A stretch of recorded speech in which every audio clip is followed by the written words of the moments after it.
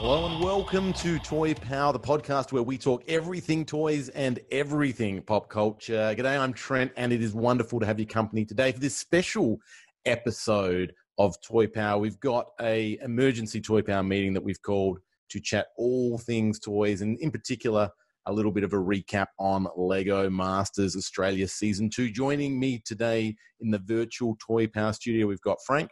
Yo hoi hoi. Ben. G'day. And Darren. Welcome, everyone, and thank you for joining us. We thought we'd take this opportunity just to maybe reflect, because we've had one full week of Lego Masters now airing in Australia, and that has included 3 builds, 3 challenges, and culminating in the final elimination that aired on the Tuesday night. Gentlemen, what are your thoughts coming in? We were all huge fans of Season 1 and loved it. What are your thoughts now on Season 2? Has it met your expectations? Well, first of all, let's just get the elephant in the room out of the way. We were all heart and mouths pretty nervous when you ended up in the bottom 2 of the first elimination, and we're sitting there going, oh boy, we've been, pumping this up the whole time, and our boy is going to be first to go home on the chopping block.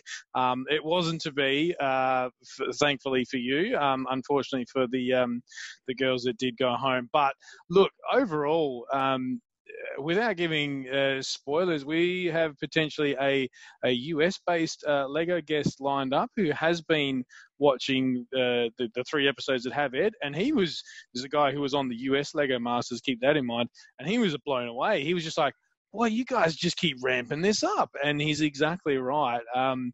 Hamish makes lots of jokes about, things are some of the same, some are different from Season 2. And already after you have your introductory episode, and by episode 2, they're ramping things up, and the challenges just seem all the more crazy again. So the addition of Geordie, I love that. Like that. Yes. That's that. Yeah. that blew cool. me away. And then when they just, they've obviously, probably a bit of pre-filming involved, but do you elect to use Geordie? And he's down on his haunches, ready to run. He's like, nah, not today, Geordie. And he's like, oh, okay. Just goes and sit down. Wonderful. I think Hamish as sharp as he's ever been. Brickman, perfect foil. I think there's a bit more interaction between those two, where Brickman's getting involved in some of the jokes and the hijinks that Hamish kind of brings. So, yeah, I'm absolutely loving it so far. What about you, Ben? I'm loving it. It's just the perfect sit-down family viewing TV. Like, there's not many shows that the kids and us adults can, watch together, so to speak. And I'm just loving it. Each ad break, the kids are building Lego while they're, Nice. thing. It's just such a, encouragement for them coming up with their own creations and things. And I think it's fantastic. We just finished watching the US Lego Masters, which was great. And it's also, it's so cool to have something, hometown and, championing on for old Trent there, saying, oh, that's Daddy's friend and, everything like that. So, yeah, I love it. It's great. Yeah. So like everyone else, I'm absolutely loving it. I don't like reality television as a rule. It's just not my thing. I find that it's offensive. It always treats people as if they're the lowest common denominator, and it really couldn't be more extreme in the worst possible way. This is a direct contrast to this. This is absolute feel-good television at its finest, at a time when Australia and the world needs it most of all. So for me, this is golden in that the timing. It's fun, it's energetic, there's lots of humour to it. There's obviously toys for people like us to geek out at, which is great. But the added dimension is, because we all know Trent. I've known him for 18 years. We all co-created this show, Toy Power, with Trent. So to actually see, Toy Power's Trent on Lego Masters is just so awesome. And he's doing us proud, I think, just first of all to get there. But, then, he's being the Trent we know. He's interacting with people in a really calm and respectful way. Calm most of the time, but certainly one thing I got to really respectful and bringing that enthusiasm and that love of toys and that love of Lego to the forefront as well, which you expect from Trent. So really, really enjoying that. And it's sit down television, as Ben said, that the whole family can get behind. You know, my parents are watching it and loving it. They watched season 1 as well, so that's not surprising. And they've seen a good chunk of the US Lego Masters as well, so it's not surprising they're watching it. But of course, they know Trent too, and they want to see Trent doing well as well. So it's something that we've all been able to get behind, and it's just terrific. One thing I like is that Trent emits a lot of emotion through his face. Right? He might not be the sexiest man on the show. I think Andrew wins that award. But yeah, just the emotion, like 5 minutes left, and Trent's face just lights up. The camera always finds Trent in the room and just shows what Trent's face, or someone drops their Lego or their Lego parts, get crumbled in their hand, and all of a sudden the camera flashes to let's see what Trent's reaction is to this. They know they've got one. Yeah, yeah. My favourite has to be Conflicted Trent, right? For I think it's episode 2. No, it's episode 3, sorry, where you guys are building the Cinderella castle and you're focusing on the castle, you're doing that, that's your plan. Brickman comes along going, hey, this is the story of Cinderella. How about you start getting Cinderella? The castle's all well and good. And it's not an invalid point when you look at it. And then your build partner there, Trent Josh, turns around and just basically goes, nah, forget what he says. Just keep doing what we're doing. And there's this moment where Trent just stands still. And you go, is he still breathing? I'm not sure, because he's conflicted. He's like, but the judge, the guy who we're literally building this for, has said this is what to do. And we saw a bit of that bite teams in the arse from season 1 when they defied what Brickman said, and it didn't work out too well for them. But then, you're sitting there going, I don't want to piss off my build partner, Josh, here, and go against his... What do I do? And I'm so glad that the cameras picked up on that and just sort of honed in on your face, and it was just like, to see what was going on in your mind. It kept coming back to it during the course of the episode. You knew it had something. You knew it had something. I'd be really keen to hear, Trent, what was going through your head while that was happening, because Frank, Ben, and I had a chat about it before you joined today, and I have my theories of, as I said, I've known you a long time, and you're usually a calm, cool, and collected Trent. If anyone's calm and in control of the situation, it's Trent. But that was a bit of a contrast. Look, this is a pressure environment. Yeah, I have to get that clear, and there'll be moments here where you really feel the pressure, and that's going to come across in the way I react. The funniest thing I saw was someone said that they thought their live stream had actually frozen at that moment. Yeah, I saw that. So that was classic, because I reckon it was about like 6 or 7 seconds of that face, and just trying to work it out. There is another clip that they've posted, and I think it's a bit different to the show. Like, it's got a bit more detail on Instagram, and it's like a minute clip on that, and it explores it. But I can tell you, because basically it's all there. Brickman's come across and said, tell me about what you're building. And I've gone, super giddy and excited. Oh, it's Cinderella. And he's like, well, I can't tell, because there's no Cinderella, from Cinderella in there. I'm just seeing a big castle. And he's perfectly right. At that point, we'd committed a lot of time to getting the castle established. And what he was trying to say was he was trying to tell us, and Brickman is brilliant, right? Brickman is a master at not only Lego, not only building with Lego and the skills he's got, but also in storytelling, how he does that. So he knew we'd hit a snag, right, with the way we were telling our story.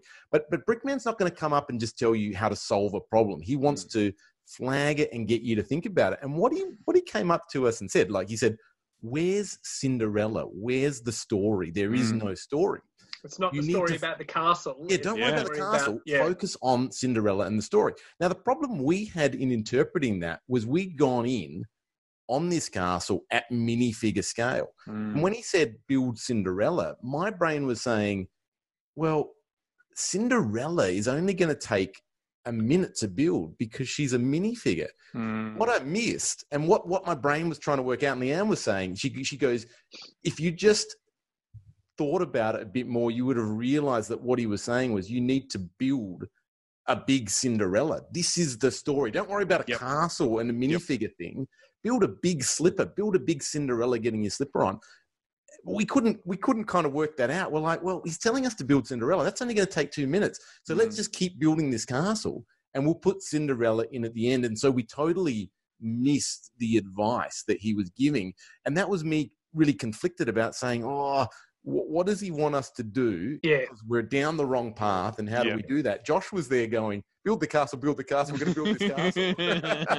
And that was what the face was that conflict of how to solve the problem with the Brickman advice and with what Josh and I had planned. And really, if we'd had our time again, we almost would have scrapped it and started again with a big Cinderella and a big slipper to make sure the story was super clear.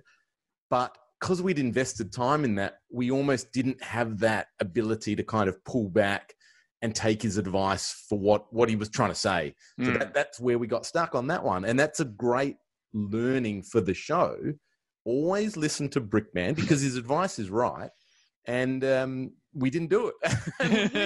we went into the show saying, we're going to listen to the judge. We're going to listen to Brickman. And this is what happened. So it's just funny in the pressure environment and the way you're trying to interpret the way he explains something, how you can go down the wrong path. And I really feel for people in season 1 where it looks really obvious.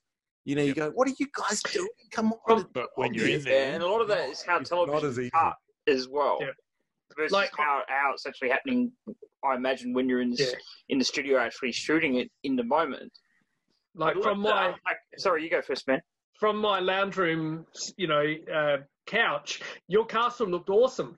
But Brickman's picking up on things that we couldn't see, without standing there and seeing it at different angles, because the camera just essentially shot it from 1 or 2 separate angles. But Brickman could see the gaps that, me on the couch couldn't see. So, we had a lot of problems with that build. Obviously, Lego's an interlocking brick system, right? Yeah. And you got to interlock it. Like, that's the whole point, right? And what we've done, and it's not necessary. I think it does show it in the episode where it cuts to our task, and you see Josh building those curved walls. He built those, and when I went to go and put the roof on, I had no way of kind of connecting his curve shape into a structure. So that roof that went on the top just didn't stud down properly. I couldn't solve the problem of how to connect that from what Josh had built. Yep. And was that because suddenly you pivoted back towards Cinderella and didn't have time to finish the castle, or was that something that was structurally always going to be a problem, do you think? I think it was always going to be a problem. I think we bit off more than we could chew with the size of the castle. I'd love to unpack a couple of things. I'm mindful of time, but I'd love to unpack a couple of things, and you may only have time to get into them quickly.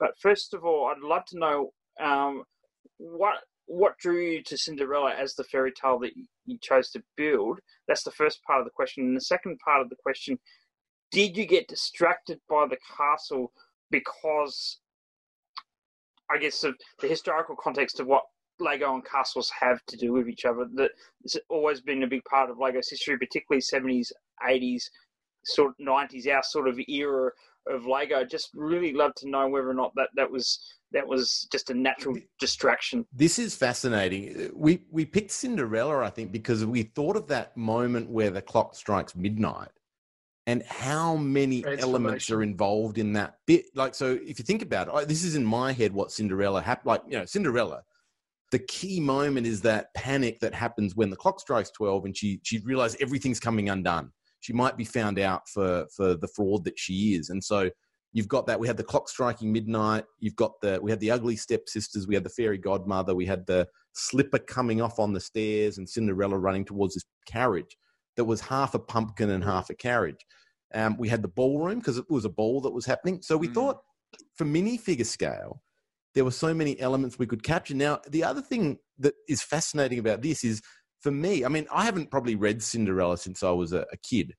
And the one thing I remember from that story above all else, above glass slippers and above, Prince Charming, that doesn't really interest me, is that Prince Charming had a massive castle.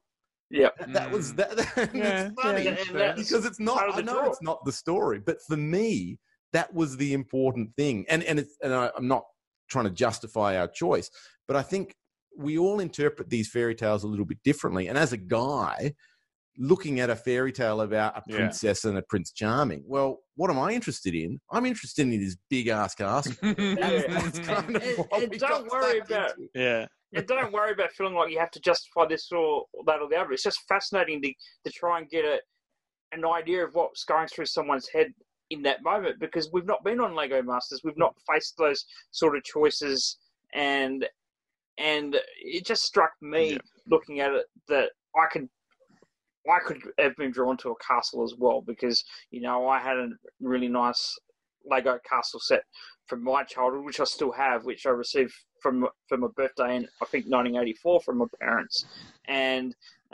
those things really resonate with me, so I can see why they would. And then, of course, you've got Masters of the Universe and Castle Grayskull. I can see why a castle would be a big draw. It's just fascinating to sort of hear what might go through someone's mind in that moment when you've got to make a snap decision on what kind of build you're going to do. Yeah. And I think the probably some really clever choices. If I sort of think back on really iconic moments, I'd go, Jack and the Beanstalk. There's a big beanstalk. Well, 2 people did that, didn't they? Yeah, and that was interesting. Right. Yeah. And if I'd done that, I would have built a big beanstalk, right? Because then it's really obvious you're building. It's in the Jack title, yeah, it's in there. The other one I think is really clever at minifig scale was the Hansel and Gretel. Yes, right? Because that was so cool. Yeah, that gingerbread house is, they can put a lot of time and effort into that because that is the story, right? That's they're drawn to. There's the kitchen, and she's cooking up all the nasty stuff inside. The lights with the way they did the fireplace. There was a shot when they hadn't enclosed it. And I'm seeing this rotating thing with a light bulb. I was like, what is that? It's looks like an industrial fan. But then when they complete it and you're like, oh my God. And the fact that the fireplace was lined up directly facing out the door behind the evil witch and stuff. Absolutely brilliant, and I know it was made to be very stressful on the show, but the roof was causing them problems because they'd gone to all this effort, so much effort on the inside in taking this lovely gingerbread house and having all the dark, drab, twisted stuff. I thought it was just a beautiful, flip, but it tells the story without having to, have any words on the page, as it were. Yeah, and if you listen to Brickman's feedback on that one, he was like, you brought me, I knew what it was straight away, right? Saw it, gingerbread house. I saw the dark trees. I saw Hansel and Gretel going up the path. But then when I go closer, I get another story open up. I get this contrast of the inside, and it keeps giving. And that's what they nailed in that one, this concept of tell me the story, make it iconic, and then give me the details as I go in to look for it. You don't want to kind of go, what is the model? And then you get in there and you go, oh, that's what it's trying to tell me. And that's what ours did. Ours was like, what is it? It's a car. Oh, okay, there's an element. Yep, I'm working out what it is. That was the problem we had with interpreting our model. And with Jackson and Alex, they nailed it from the start because their source material was the gingerbread house, right? So you learn those things. These are learning things that we go through, and really what Brickman would be trying to do is if you're going to be a final contestant, right? If you make it to the finale, he wants to arm you with all those storytelling tricks, all those technical skills, all those things that can mean you can actually present a good build in the finale. And that's what they're trying to do through these challenges, is give you the skill set to compete at the end. So you've got to really kind of take what he's saying on and learn from it. And not only from your build, but the comments he gives you on other builds that you go, they nailed it, they won. This is what, and that's what I need to kind of take on board to try better, get better in the next challenge. Yeah, look, just going back an episode, we've talked a lot about episode 3, which of course was the elimination challenge. Going back to the explosion challenge, which is probably one of my favorites, I was always curious how the different materials were going to work out. But the big question, we had it asked in our Discord even, people were the Summer and Iona's build with the shark tank and the multiple sharks. There was people actually asking, hey, there's no way that shark landed the way it did legit. Was that, a bit of Hollywood magic CG'd in behind the scenes? I can't imagine that it was, but I mean, Trent, you were there. That was legit, I believe. Yeah, 100% legit. And we knew, because what they did is, you can't see the explosion. It's just boom, and that's it, right? But straight after, they put it on a big screen on the back wall, and they showed us it. And everyone's watching it literally for the first time. And when that shark came down, you see the reaction on film. We're cheering, we're laughing, and it goes for ages. Like we just cannot believe it. And we said at that point, because it comes down straight down. So good. It's ridiculous. And we were saying this is 1 in a million. We knew that there would be people that wouldn't believe it, because we almost couldn't believe. Like, if we hadn't been in that room, we're like, this it's just too ridiculous. And it even took out that guy. Yeah, like the sidekick guy. Like, it was ridiculous, but 100% legit. It was an incredible moment. And I reckon right out of a Hollywood film, as meant to be described. You can absolutely believe it was. And we were all so happy for Summer and Owen to get the win, because like that, look, for us, it was the most fun explosion, right? Being on set, that was the one we all loved. Yep. And for them to win it was just perfect. Like that, they deserved that, because, you know, they stacked the deck with all these sharks. And they got a 1 in a million chance of it raining down perfectly in the 1 in a million spot, right? And that is just gold. It's just gold. That comes back to Brickman's advice again, because I think initially they had like half a dozen sharks in their tank, and he goes, maybe a few more sharks. Yeah. And imagine if they didn't do that, you know, what it could have been. They were even studded into a pose. Yes, and later on they just tipped the sharks in there for the explosion. Because what they were building for, if you look at it, at the start, they were building for what it looked like as a sequence. Yep. And Brickman's advice was, or you're building that for what it looks like now, or you're building it for the explosion. And so tipping 70 sharks in was by far the right decision. So he's very clever. If you can listen to his feedback and you understand what he's saying and can interpret it, because it won't always be crystal clear. Yeah, it's cryptic. He knows what he's doing, right? So yeah, I would, I would say to everyone, Brickman is a very considered. They spend a lot of time on the judging. It's very considered. Obviously, there's going to be things that people don't necessarily agree with, but I would say like he's got a tough job and he does it very, very well with a lot of consideration. Brickman's the kind of guy. If he was making the show, I don't think he'd want eliminations, because his view would be Lego's about, having he didn't fun, want to blow him up. And you could see his face even at that first elimination. Like, at first elimination, by that stage, yes, he would know the contestants, but I can understand when in these sorts of things, when the hosts or whatever get emotional at the end of a 3-month-long shoot or whatever. But for the first elimination, for those who watch a lot of reality TV, it's often just, I'm sorry, who was that? Okay, they're gone. It doesn't matter. But you see the emotion on Brickman's face. He's like, I don't want you guys to go. You guys are fantastic builders. Season 1 as well. Same thing, exactly right. He's he's a really interesting guy. I guess having watched the US Lego Masters, which we're going to talk about on the show proper a little bit later, do you think there's any credence to having 2 judges as opposed to 1? Or does Hamish actually get a vote in this at all? Like, because I guess just to your point, Trent, about people having differing opinions, and at the end of the day, it's an art judging competition, right? Yes. People are always going to have differing opinions on this. But do you think it's a good or bad thing that it comes down to one person's opinion as opposed to, say, 2 judges? Yeah, look, I like the 2 judges seem to work well from the US season, but Brickman he knows what he's doing, right? Yeah. He's a master. He's a certified professional Lego builder, and there's only about 13 of those in the world. So I think he's more than qualified to do it as a single judge. I think it's just one. I just feel it's a lot of pressure on one person. If you've got someone else who's of that same sort of rank, to bounce off of and discuss it through. I mean, Hamish is not at that level. Let's be honest. I don't know. Just interesting.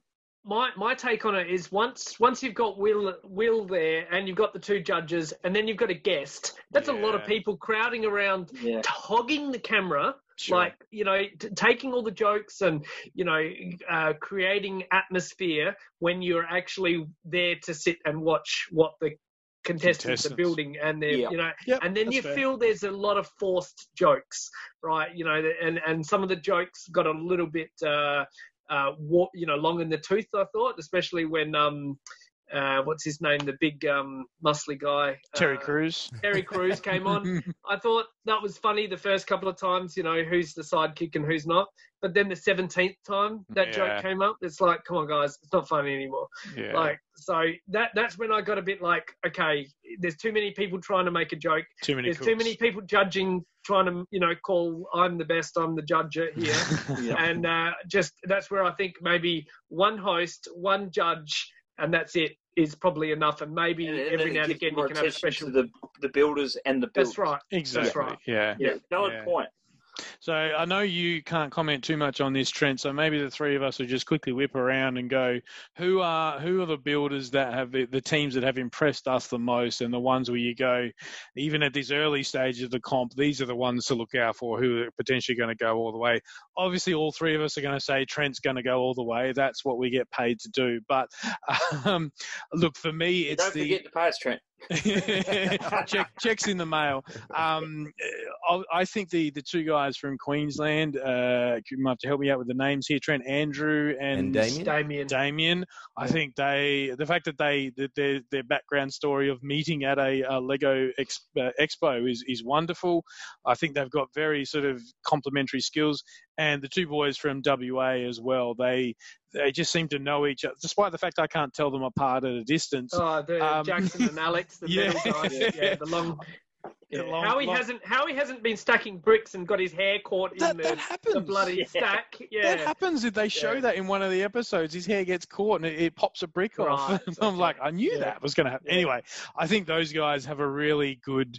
Those two teams in particular, for me, have a really complementary set of skills. Like they each work off each other really well. What about you, Ben?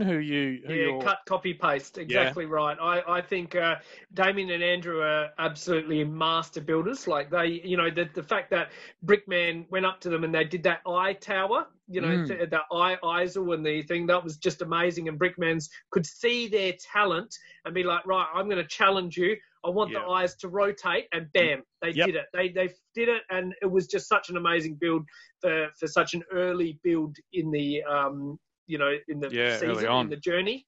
So amazing. But Jackson and Alex see things differently, I feel, to everybody else. And no disrespect, Trent, I don't know which path you go down and things because I can't see the future or anything. But Jackson and Alex, you know, they've done that steampunk, you know, outfit island, you know, thing. I thought that was really cool. And the Hansel and Gretel, that was just something no one else did. Everyone's jumping to do Jack and the Beanstalk and things like that. But and they've got a bit of creativity with Technic Lego and all that stuff. So I think they're going to be very imaginative in a way that is unique. And well said. so I like that. Darren? Yeah, early thoughts. Obviously, our man Trent is going to absolutely smash it and win the whole thing. But assuming something went wrong and he had an off day or something, you'd have to say Andrew and Damien, right up there. You know, that they won the Golden Brick and the Geordie Brick early on, and you know, they've maintained a high standard in the all three of the episodes we've seen since. You know, a couple of little fumbles, but they've learnt from them and regrouped really, really quickly, which is always important. I think, like you said, like you both said, you know, Jackson and I've just forgotten the other gentleman's name from Western Australia. Alex. Yeah, Alex. They really know their stuff, and you know, I agree that I guess their talents and their strengths sort of complement each other's. You know, they both seem to, and they've had the added advantage of knowing each other and growing and developing together rather than being thrown together. You know, so I think those things will do them well. I'd just like to talk. You know, I'm mindful of time, so I do apologise. But I'd just like to talk very briefly, if we can, Trent, about Runa, and I've just forgotten the other young woman's name. And about, you know, how well I thought they did. They might have been the first to go, but obviously, you know, they both had had health issues, and they've both really developed. And really, Lego's played a big role, particularly in Runa's recovery and that, which I think is just sensational. But the thing that really strikes me about this show, and it doesn't matter which season, which version you watch, is it's not like an ordinary reality show. There's no backstabbing, there's no backbiting or anything that. I'd say that this Australian version. Yeah, right? that's Just true. This season 2, because even in the US one, there was a bit of nitpicking and things. Yeah, and That's true. There was a little bit compared to ordinary reality shows. Is probably down, but definitely the Australian one. You guys seem to have a camaraderie and a closeness that doesn't just sit within your own individual teams, but seems to span across all the teams. So what was that like, sort of seeing, the first people go? Oh, it's heartbreaking. I still remember the day that, I was in the bottom two. We thought we were as much a chance to go as Annie and Runa. And either way, it was a lose, because either we were going home or some good friends of ours were going home, and we didn't want either of that. So, in a way, if I'd gone at that point, it would have been crap, but at least Annie and Runa would have still been there. So that would have been good in a way. And it was always like that, I guess, that feeling that you don't want anyone to go, whether it's you or whether it's another team. So it's going to be crap whatever happens. That was sort of the feeling. And Annie and Runa are both from South Australia as well, aren't they? No, they're from Melbourne. Oh, okay. Yeah. So there's no nice way for elimination, but what I would say is, because while we're filming, we're going out for dinners, we're catching up, we're going to see movies, all that. So, you see a very condensed time frame, but those friendships are really, really strong. And we chat every day with those guys. So it's something that was tremendously difficult. And I think someone noticed that I sort of had a tear in my eye when that elimination happened. And if that was the case, that would have been genuine, because that was the feeling. So, so happy for the experience to make the friendships, but you don't want to see your friends go. And standing up there got to me more than I thought it would. I'm pretty rational, pretty calm sort of guy, and enjoy the experience. But when you're up there and you're getting judged and you're being told about, something you've put a lot of passion into, and I guess what the deficiencies are, it actually does kind of strike a bit of a chord. So whenever if anyone's going to go up there and go through that, you do feel for them. You feel that empathy for what it's like. But I guess the silver lining is, you've made those good friendships. They're going to be still there for you. You're going to be still there for them, and someone's got to go. And like you said, Annie and Runa could have gone all the way to the final. Have a bad day. The mermaid sort of fell apart at the end. Maybe they tried a few things that didn't quite pay off exactly as they would have. But they're only very small things that could have been from a bottom build to a top build. So, I think that's the thing, is anyone can go home at any point if you just miss the mark a little bit. I personally think the whole Little Mermaid is borderline grey area on fairy tale. Right. That doesn't feel like a fairy tale. No offense to them. Like, I would have struggled deciding, what is the fairy tale? Yeah. Like, when it come to that, down to that crunch, I just didn't feel that the Little Mermaid choice is a good, solid fairy tale choice to go for. The Three Little Pigs or something like that, maybe a bit more, something that, in a bit of a nursery rhyme type aspect. I don't know. Anyway, one other thing, I just a little slight nitpick for the show, that I didn't think they explained that Summer and Iona weren't going to be part of the episode 3 build, because they got the golden immunity. brick. Like, I didn't realise they weren't there until they showed up, like, standing with everybody else. And I'm like, hey, what did the girls build? And Ree and I are just sitting there thinking, I can't remember. I can't remember what they built. And it wasn't until later, it's like, because they got the gold brick, they weren't even part of this episode. Yeah. No offense to those Hamish girls, sent them home at the start. Yeah, they came on. Hamish made a comment. You might have missed it. It was pretty quick. Yeah. But he basically said, because you won the Shark Challenge, you don't need to build. We'll see you at the end. And they went off. It's interesting, because I sort of looked at that and went, at the very least they should be able to build, but build with fun, because they know there's no they impact. don't have to go home, and what I would say is, as far as rules with that, you could say you guys clearly can't get eliminated, so just build with everyone else and have fun. But you also can't be in the top 2 by the very nature of the fact you have immunity. You're not competing, yeah. Yeah, exactly. Yeah. But anyway, that's how they've chosen to do it. And that's really interesting because it was different in the US where they built and then they could look at the build and everyone else's and then play the immunity. Yeah. Whereas ours is you have to play it before you know what the challenge is. Yeah. They could do that with the Golden Brick as well, I noticed. Yeah, well, you have to choose to do that. You can't like, if Summer and Iona had the Golden Brick beforehand, they couldn't go, oh, well, wait till they build it and go, oh, this is a pretty crap build. We're going to play your immunity card. I think it makes sense the way they've done it. Yeah. So, no, we're not going to delve into spoilers. We're just about out of time. But we did see on the promos that I believe next week's challenge is build a hanging model. They basically give you a single piece that's hanging from a string, I believe, and then you've got to build, and I'm not sure what the rest of the brief involves. I just thinking about that, the logistical challenges of that boggles my mind, because if it is, for argument's sake, and we saw brief flashes of it, an airship or something like that, we all know it's hard enough to build a Lego model because it's 3-dimensional and you've got to get all the angles, let alone when it's moving on a piece of string, for crying out loud. Like that's... it's going to be very interesting. I don't expect you to talk to that, Trent, because obviously you don't want to be giving stuff away. But I'm looking. That's something that's new, I believe. I don't think that sort of build challenge was in season 1. No, I think this is replacing the bridge, so to speak.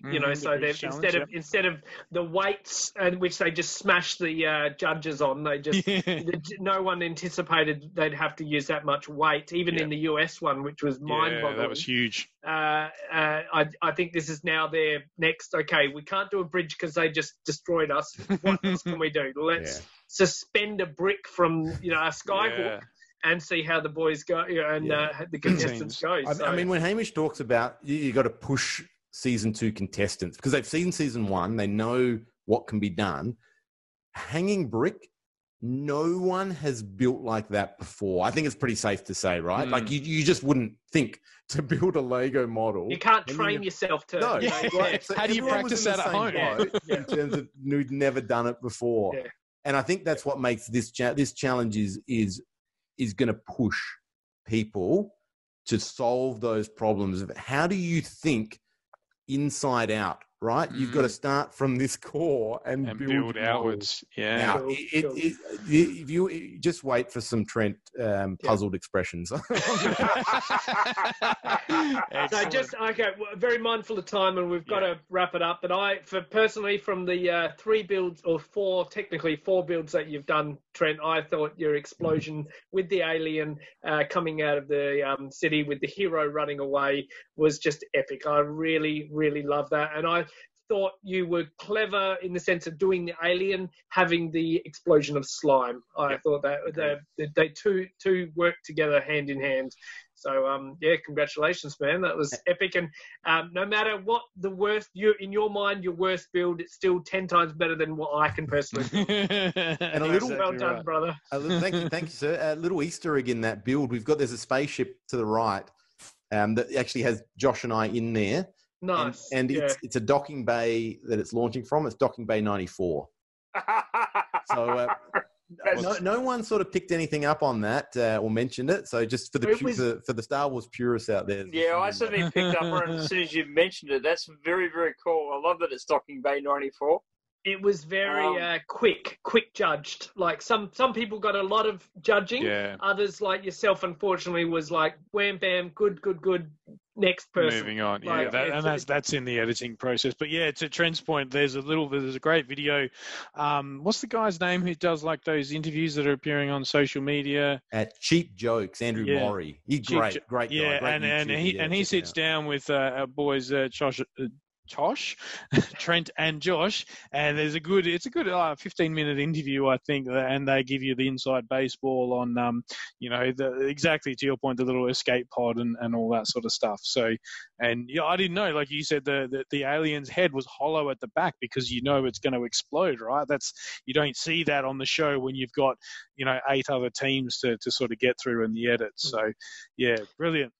Hoping to make this a weekly thing, so we go through. I think we probably should, just to recap on the episodes as they've gone, just sort of chat through, and it's a nice little record for Toy Power Archives to sort of. I mean, if we try to do this on the show proper, then it might as well be Trent's show all about Lego, right? Like, yeah. So we'll still have our regular. We'll still have our regular show going on in the background, but this will be bonus eps, and we'll try and keep it as punchy and shorter than normal. Going forward. Cool. All right. Well, thanks everyone for tuning into this special episode. Thanks, guys, for your wonderful comments, and we'll see you around the toy aisles. And until next time, good journey. You can find the Toy Power team at all the usual online places. Facebook.com/Toy Power Podcast, at Toy Power Podcast on both Twitter and Instagram, or have your say and email us toypowerpodcast@gmail.com. Subscribe to the show on both iTunes and Stitcher, and please leave us a review. Otherwise, we just assume we're awesome. We are a proud member of the Giant Size Team Up Network. Check out all the awesome shows on this awesome network full of okay people. Want to learn more? Go to giantsizeteamup.com, where you can find us and a whole lot more awesome shows. Well, they're not more awesome than us, but they're... Yeah.